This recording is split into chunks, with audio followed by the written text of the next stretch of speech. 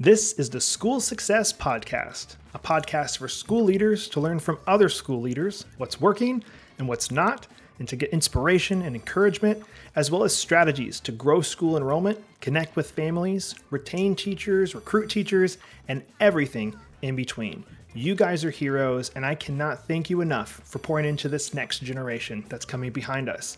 My goal is you will take at least one thing away from every episode that you can take back to your school to make it better than it is right now. Please enjoy the School Success Podcast.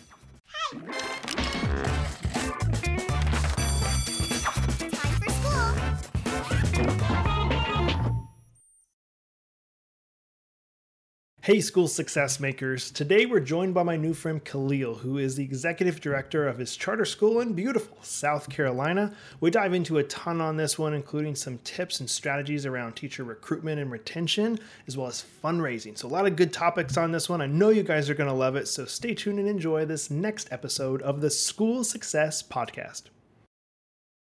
Well, hello, everybody, and welcome to another edition of the School Success Podcast. I'm your host, Mitchell Slater, joined by a new friend out of Sumter, South Carolina, he's also Mr., but Dr. Khalil Graham, who is the Executive Director of Liberty STEAM Charter School. They're doing some cool things there, and we have talked on the phone, so I have a little bit of background on him and his school. But as always, I do not want to take thunder away from any of the guests, so I'm going to pass it off to him to do an introduction on himself, and we're going to dive in with some of the questions I have for him. So, Mr. Khalil, welcome to the podcast, sir. Thank you so much. I'm really, really excited to be here.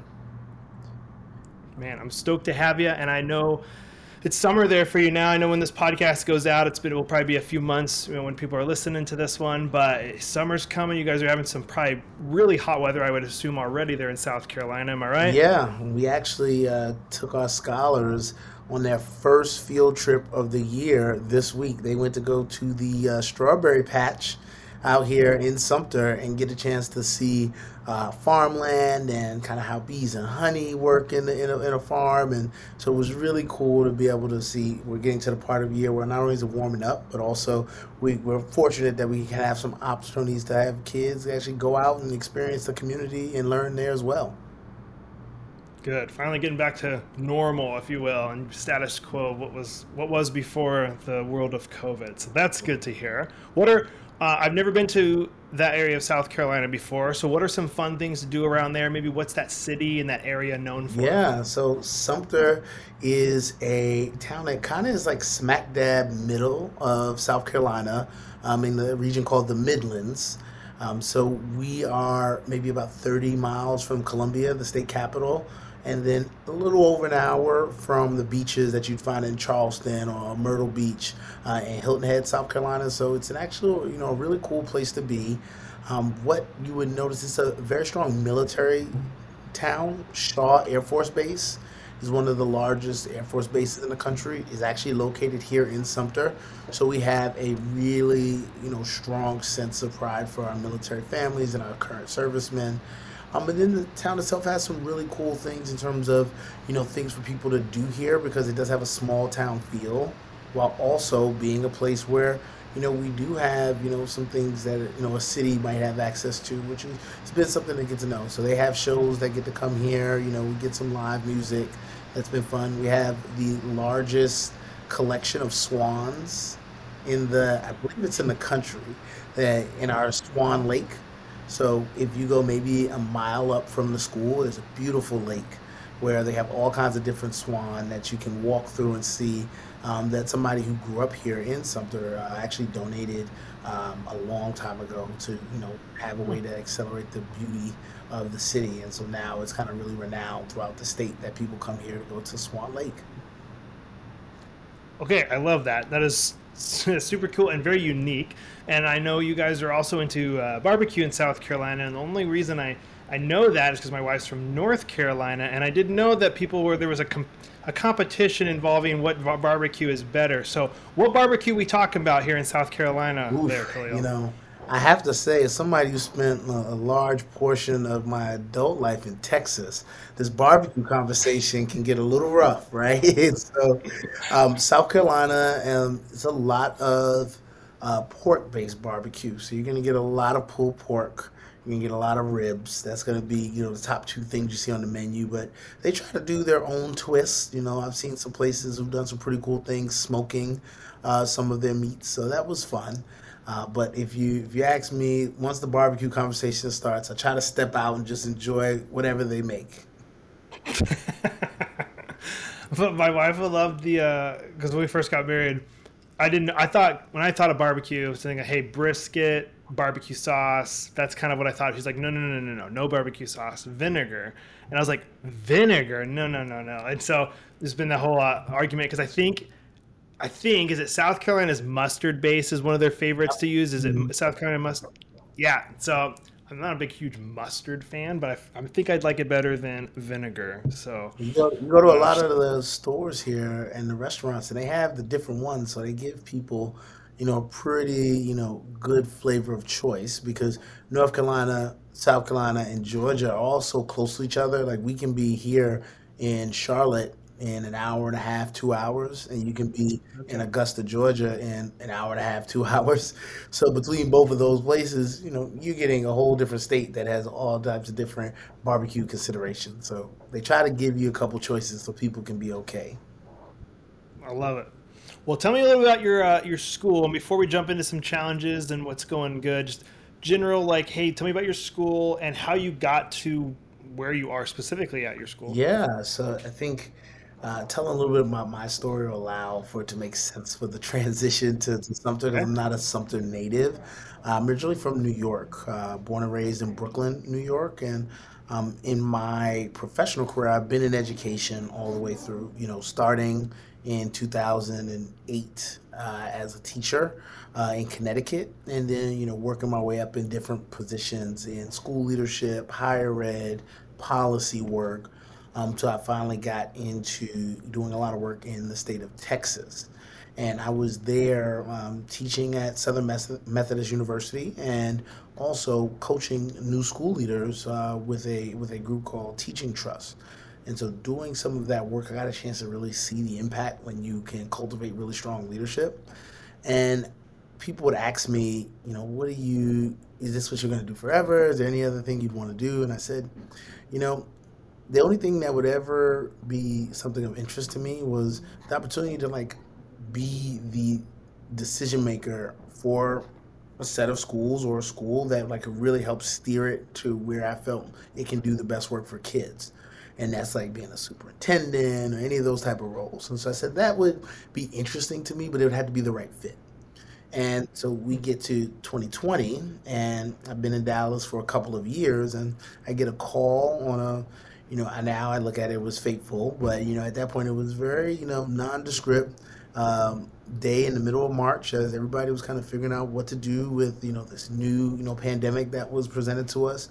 And it was somebody who was reaching out to see if I knew any friends who'd be interested in helping to start some charter schools in South Carolina. And I was immediately intrigued because I didn't know much about the South Carolina kind of charter school tradition. But in getting a chance to learn and meet the people here, so many of the things that I said would have to be particularly right if I wanted to go into that type of experience. I found between the board and the local community and just how passionate people were for change in education within the region where we were going to open schools. And so I decided later that year to accept the position as the executive director over, the Liberty Charter Schools kind of network that we wanted to build out. We opened our first school this fall, which is a K through 2 primary academy that has a little under 200 scholars in grades kindergarten and first grade. And next year they'll add about 150 more. We're opening up Wow. another school in 2023-24, so a year away, that will house elementary students and going into middle school.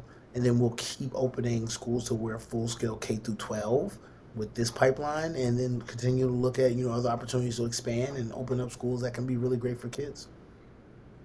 Awesome. So this will be all when as you guys are growing, they're all going to be under that Liberty Yeah, name. Like the kids are just going to move up through. absolutely. Okay. Now, this might come out in one of the challenges. I'm not sure. Maybe you have some different challenges. But one of the things when you mentioned being in a military town is do you guys, and I know it's still new, everything, but you probably know the area. do people struggle with the ins and outs of people, all the PCSing to another base and leaving, where you're like, well, we had a full school and now we just lost 50 kids, and have to get new ones in? And is that a struggle that you expect or are currently already having for this Yeah, summer? we've gotten some of that this year, and we realized that that's part of the process in being in a town that does serve a large military population. We've tried to be really mindful in some of our operational mechanisms that we use to just make sure we're really aware of how we're communicating with families, and if that's something that's on the table, to just be mindful. We want to support the child as much as possible, and then knowing that that's a part of our work is to make sure that we continue to communicate and collaborate with our community. So if an open space were available, another family might be able to take access to it. So it's something we've had to build into our strategy a little different here than in other places that I've been. I'm very fortunate. I've been in two places that do have large military populations where I've had to lead schools, Washington, D.C., and then San Antonio, Texas. So I've gotten a chance to experience what this looks like in other places. And so a lot of it was translatable in terms of best practices.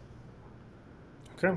Do you guys kind of, it's your goal as a school to recruit as many people as possible so you have waiting lists for those moments when you lose, let's say 20 kids, boom, you just to call the 20 people? I'm assuming that's kind of what you guys are Yeah, shooting I for. think that's pretty consistent with what you'll see at a lot of charter schools. I think the word we try to use is engagement. We want to be in a place that's really engaging the families, whether you're with us or not. And part of those family engagement strategies when they are not a family is being really thoughtful about how we market ourselves. What is the brand that we have, so that when people in the community talk about who we are, they talk about it in a way that gives not only pride, but optimism that their child might be able to be a good fit, or a child that they know might be able to be a good fit. So we really look at that as a great opportunity to build our name. But we know that the reality is there will be some transition through the year, like there is in any school. And so we want to minimize it. And on the other hand, we want to be thoughtful of, if we do have families that are interested and they're on that wait list, we want to communicate with them, not just when we need them, but also sending them the newsletter that shows what we're doing, so that they stay engaged with us and continue to think of us as an option that can help them and their child be successful. Okay. Awesome. I know I'll have more questions for you after we go through some of the next questions I got from you. So I think perfect segue into my first one, some challenges. So I'd love to hear, I know you guys are just getting off the ground and going, and it sounds like everything's going really good, but what are some challenges you guys are kind of currently up against, and how are you combating those currently? Yeah. So I think I'll talk about two that come to mind. I think the first one is creating a strong sense of alignment organizationally. And that's something that you don't maybe hear traditionally in a school, but I think when a school is looking at itself and saying, hey, we're going to be a network of schools and we're all brand new in the first year of operation, making sure everybody's on the same page becomes really important, because most schools you go into, there might be a couple of new people, but there have been some people who've been there for a few years, and there's probably some people who've been there for many years, right? And so there's a sense of how things were done and like what's the culture been there that people will assimilate to or learn. Here in establishing a new culture, much of it's been, how do we get teachers who've never potentially taught at a charter school to understand what our school expectations are? How do we get leaders who might have not led at a charter school? How do we get families who might have never attended a charter school? How do we get a board who might have never governed a charter school to all be aligned on like what's the vision and the values we want to really instill in our kids, and what are the practices that are going to lead us to the goals we want to achieve? So that's been something where it's been a lot of teaching and a lot of building across all of our stakeholders that not only me, but my team has been really responsible for. And I think where we've prioritized is being crystal clear on like organizationally, what are the goals that we hold ourselves accountable for? Making those clear to everybody. We have what we call bathroom goals. And so if you go in any of our bathrooms for adults, you see the goals posted that we have for the school, academically, operationally, and for our mission. And so I think that really builds a sense of commitment, because we're not hiding it. It's not the place where you can't see it. And so we talk about those goals a lot. I think the thing that we are doing to put it in practice is we're really trying to build the way that people understand all of the things that go with operating the schools that we'll be opening. So we peel behind the curtain is what I call it. For our board members, that means that they need to come into our schools and see how we teach kids, see how we have meetings so they understand. For our teachers, we want to train our teachers and teacher leaders on the same practices that our network staff and our school leaders use. So when we do check-ins, they all look the same. And so you can make it interchangeable where one person can view another check-in because it's the same practices and the same setup. So we're trying to do more of that teaching and reflecting on how people are learning as much as possible. And with our families, it's now, especially when we're in a place where we can share more and we can kind of open our doors a little bit, really letting them get inside and then talking to them about what things do they notice and what things do they want to see us continue to improve on. So that's been something I think has been really helpful for us. I would say a second challenge has been just really figuring out how to overcome some of the learning loss from the last year. I think opening up a kindergarten and first grade academy in year one is very unique because that means that none of those children have ever been in school before because last year was virtual for most people, and specifically here in our state. And so, in thinking about that, we have a school full of kids who've never been in school before. And so, trying to figure out what does it look like to build their practices, to build up some of the conceptual knowledge and the foundational knowledge they needed as young learners and doing it to close those gaps as quickly as possible has been just, I think a point of struggle for every set of schools in the country. But I think uniquely for us with so much newness and having to deal with building, around those gaps has been an area we've really had to push ourselves. And I think the areas we've tried to focus on are things that are within our locus of control, which is can we have consistent teaching to standards that are going to allow for kids to learn at the grade level aptitude for whatever it might be in their lesson context, and then also being really thoughtful around how do we provide interventions and support. And so we've done things that are strategic, like hiring an interventionist who pulls out groups of kids all throughout the day to work on them with different concepts. And then also things that are going to just add to the general culture we want to have to the school. So we partnered with local foundations to be able to have people who can be AmeriCorps members who do their service hours reading to our kids during the day or letting our kids read to them. And so that's something that's not tracked necessarily the same way like you would in a first grade math class, but it does allow for our kids to continue to get access to reading and literacy and be able to talk about books, which we know over time is going to help support them in their growth. Hmm. All right. Well, those were all good. I'm trying to think of the other questions I had. There was one that popped in my head and it's escaping me at the moment. So what I'll do, we'll segue into the next part. And if I think of it, I'm going to come back to it. Okay. But perfect segue into with those two that you mentioned. Let's talk about, this is the chance where the guest gets to brag about their school. So what's going really, really good? And you're just like, man, like proud of this. Maybe it's like, hey, we have these buildings going to be done next year for this next school year for the upper kids, or fundraising's going really good, or anything you think is going awesome. I'd love to hear about those. Well, I think the first thing I'd really be proud of is our community reception has been amazing. We've had so much commitment from families. I think about our parent satisfaction surveys have throughout the year been above 90%. Our mid-year survey was at 96% parent satisfaction, which for a new school that's figuring out a lot of things is really unheard of, right? And so to see that level of parent engagement and satisfaction has been really exciting. And the same thing from our community. We were actually given the award for top elementary school in Sumter yesterday at the Sumter Award. Wow. And so for a first year Congrats. school, elementary school, to receive that honor, I really take a lot of pride in the work the team is doing and all of the different commitments that they put into to making it a great environment for kids. And so we've seen, that, has been a huge win and a boost for all of the members who put in the work this year. And knowing that, one of the areas that we've really seen a lot is student growth. When we look at our data and seeing that consistently, we're meeting the needs for a lot of the scholars we have in our building. And we're committed to closing gaps for the students who still have some areas to go.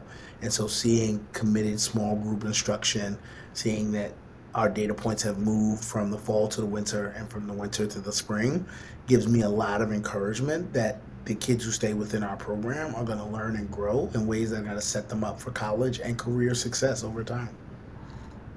Man, well, one of the things I did think of as you were chatting with all those is you guys have had this great success and you got that award, which congratulations, because that is a huge accomplishment. So congrats to you guys and the leadership you have for that. But now that made me think, okay, a lot of schools that I've talked to across the country, they're struggling with teacher retention and teacher recruitment. That's a big thing that's come up multiple times. And here you guys go start a new school, obviously get teachers in, and you're kicking butt right from the get go.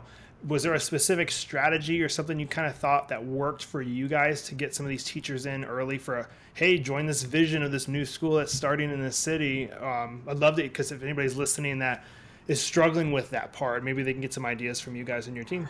Yeah, so I would say right now with teacher hires specifically, we are about 85, maybe even 90% towards our goal for the year. I think we have two vacancies left.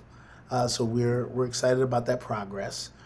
It's been a lot of hard work, and I think one thing that's been different for my team this year is last year with us being new, there was a lot of local community excitement because we're the first choice option that they've ever had as a public school in the city. So there were a lot of people who Wow. just didn't know that a charter school could exist, and so we had people who jumped from the traditional schools, and some people who moved from out of state because it was new. We were fully enrolled with teaching staff probably in February. And so for this year, that's a very big difference when it's like, oh, you actually have to go through a more normal cycle where in the month of May and early June, you're still hiring and finalizing some of your roster. What I think has helped us to be most successful is number one, we've got a clear owner. Our chief of staff, Trevor Ivy, does a tremendous job in owning what does the process look like, and then how do we track towards that goal. And so every week he gives updates on how many people have been hired, how many people have been interviewed, how many people are in the pipeline for final interviews, and what kind of next steps do they have. So having really clear ownership has been helpful. I think the other thing we had to do is really be mindful of what we call the EVP, the employee value proposition, and thinking that being a teacher is really hard, and being a teacher during a pandemic is even harder. And so, how do we make this a place that beyond just straight compensation, because we all know we'll never be able to pay teachers what they're worth truly to our kids, what kind of things can we bring value towards that can shine a light on why we would be a great place to work? The first thing is we became a great place to work. We were certified by the Great Place to Work organization for organizational health. We're one of the 7 charter schools, I believe, at the time, who have been certified nationally by Great Place to Work, which lets them know that we value organizational health, right? We want to be a place that people feel like they can learn and grow and be emotionally and physically safe. We commit to wellness at a very high level. We have a wellness stipend for every staff member that they can use every month for whatever wellness initiative works for them. It can be a therapy session or it can be a physical fitness session, right? And so doing things like that helps show people what we really, want to do to commit to helping teachers. And then I think the final piece is we let a lot of our staff do the selling of who we are. And so the thing I always tell people is if you get a person on your campus, then you'll know exactly how they feel about you because they should see exactly who you are. And so we let them meet our teachers, we let them do shadow days, and then as they go through the interview experience, we're very thoughtful of giving them as much about the role that they can chew on so that a person who commits to us can feel really confident that they know what they're getting into. But also for people who are interested who maybe have never taught before, they can get a sense of, what's the support that they'll get to be good for kids. Because a lot of people have that heart, but sometimes it can be intimidating to know that you're going to have a class of 20 or 30 kids in front of you, and it's your goal to make sure they learn. And so people want to know what the support look like, and making that picture really clear for them always allows for them to feel comfortable, and then really set them up to know if they're going to be a choice with you, that it can be a choice that they're really compelled with. Love what you guys are doing for your teachers. Those are some valuable strategies that I'm hoping listeners will be like, "Oh, I never thought about that." And hopefully, I don't know how that works district by district, but how they go get the funds to be able to do some of those things. But the idea is there, and I love it. Which also led me into my next question, which was fundraising. Do you guys have to do anything around fundraising? And have you? And has anything been like a flop or really successful in this year that you guys have been operating? Yeah, great question. So as a charter school in South Carolina, we get roughly about 60 to 65 cents on the dollar that a child would get going to a traditional public school. And we also don't get any funding for facilities or transportation. So it puts some unique stressors on us to make sure that we are able to get secured fundraising dollars to have the same type of quality for our children, knowing that, some funding we're going to have to come up with to cover the gap. And so that's been a big priority for us each year. I think that we have raised in the 2 years that we're here. The first year, we were in the seven figures in terms of our fundraising, and this year we'll be in the six figures. So, we're really excited about those progress goals we've met. Some things that have been wins for us is relationship building. The first thing I've thought of is you can't go up to a potential person of influence and just ask them for $1 million or ask them for $1,000. It doesn't work that way. But building relationships with people where they know who you are, they know what you stand for, and they know where resources can be allocated. When it does come to that time where you could say, "Hey, we would love for your support," that's where you feel like you've built enough trust and they have enough understanding so that they can potentially see themselves making that type of commitment and feeling really good about it. So that's, just an area that has worked well for us.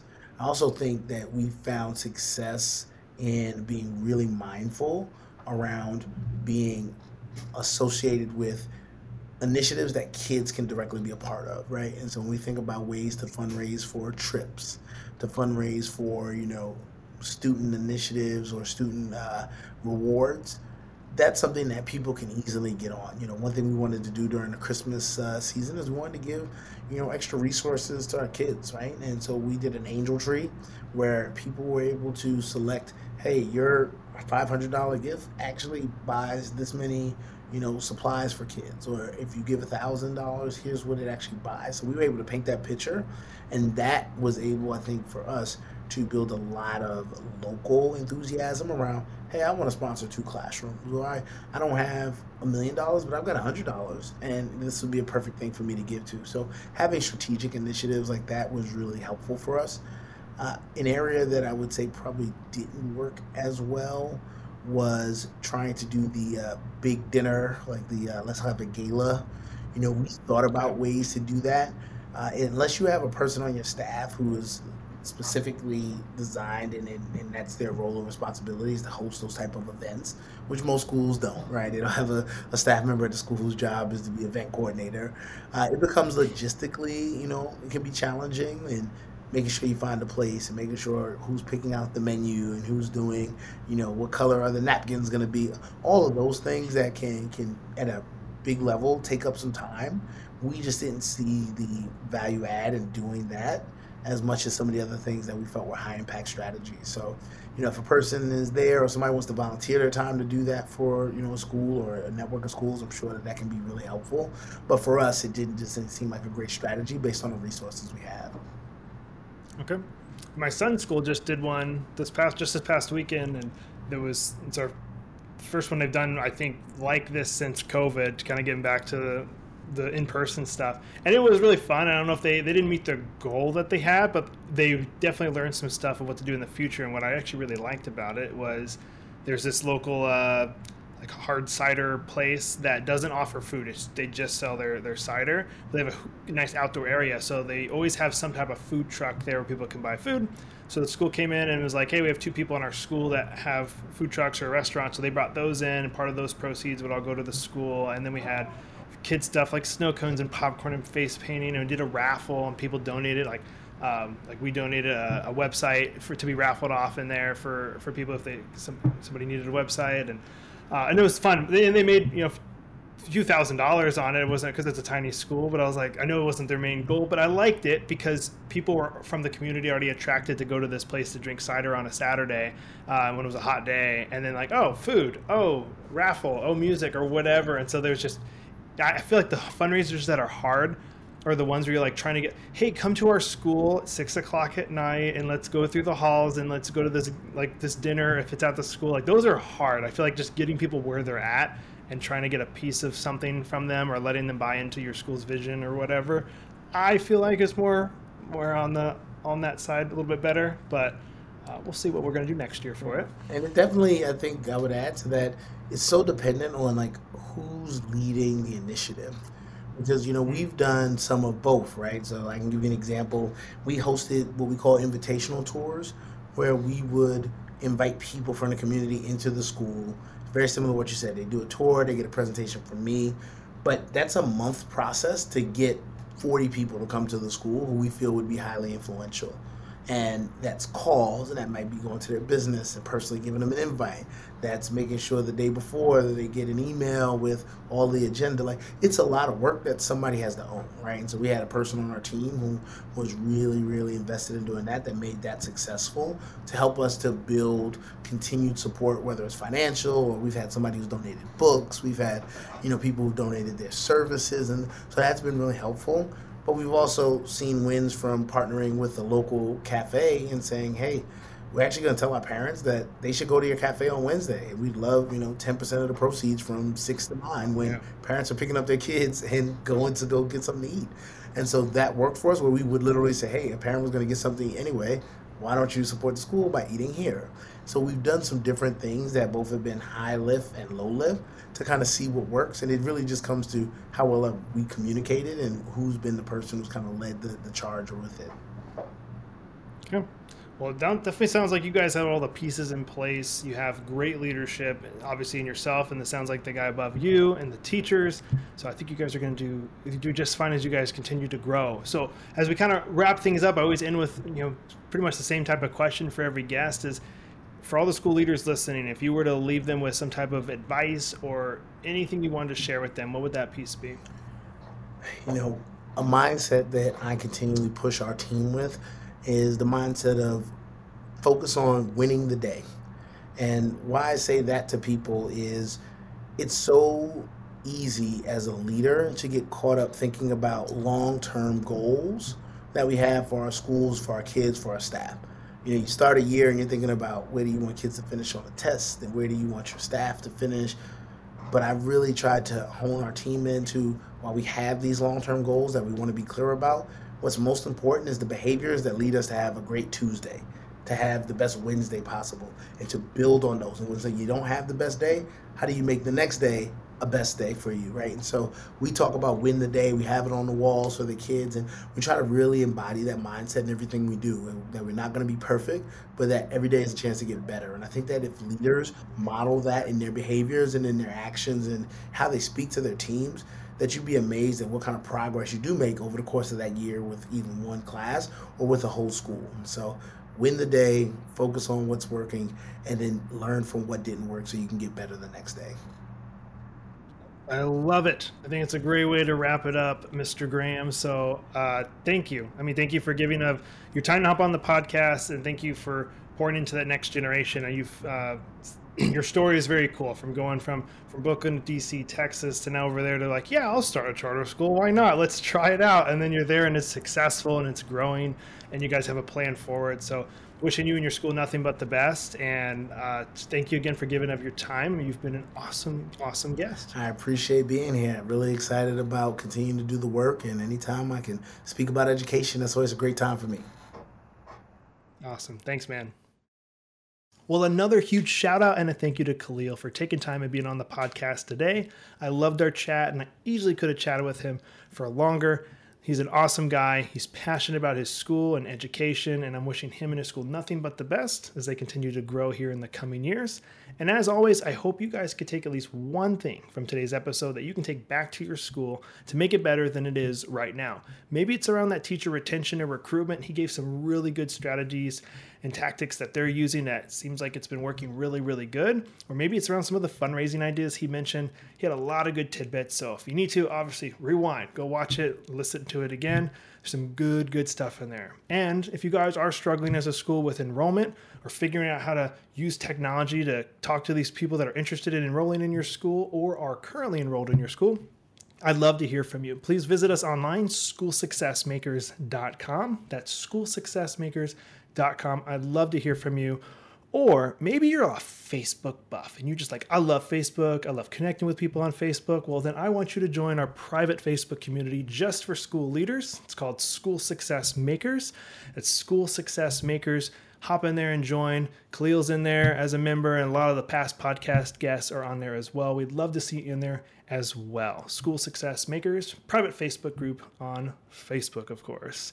And guys, we'll be here next week with another amazing guest as usual on the School Success Podcast. We'll see you then.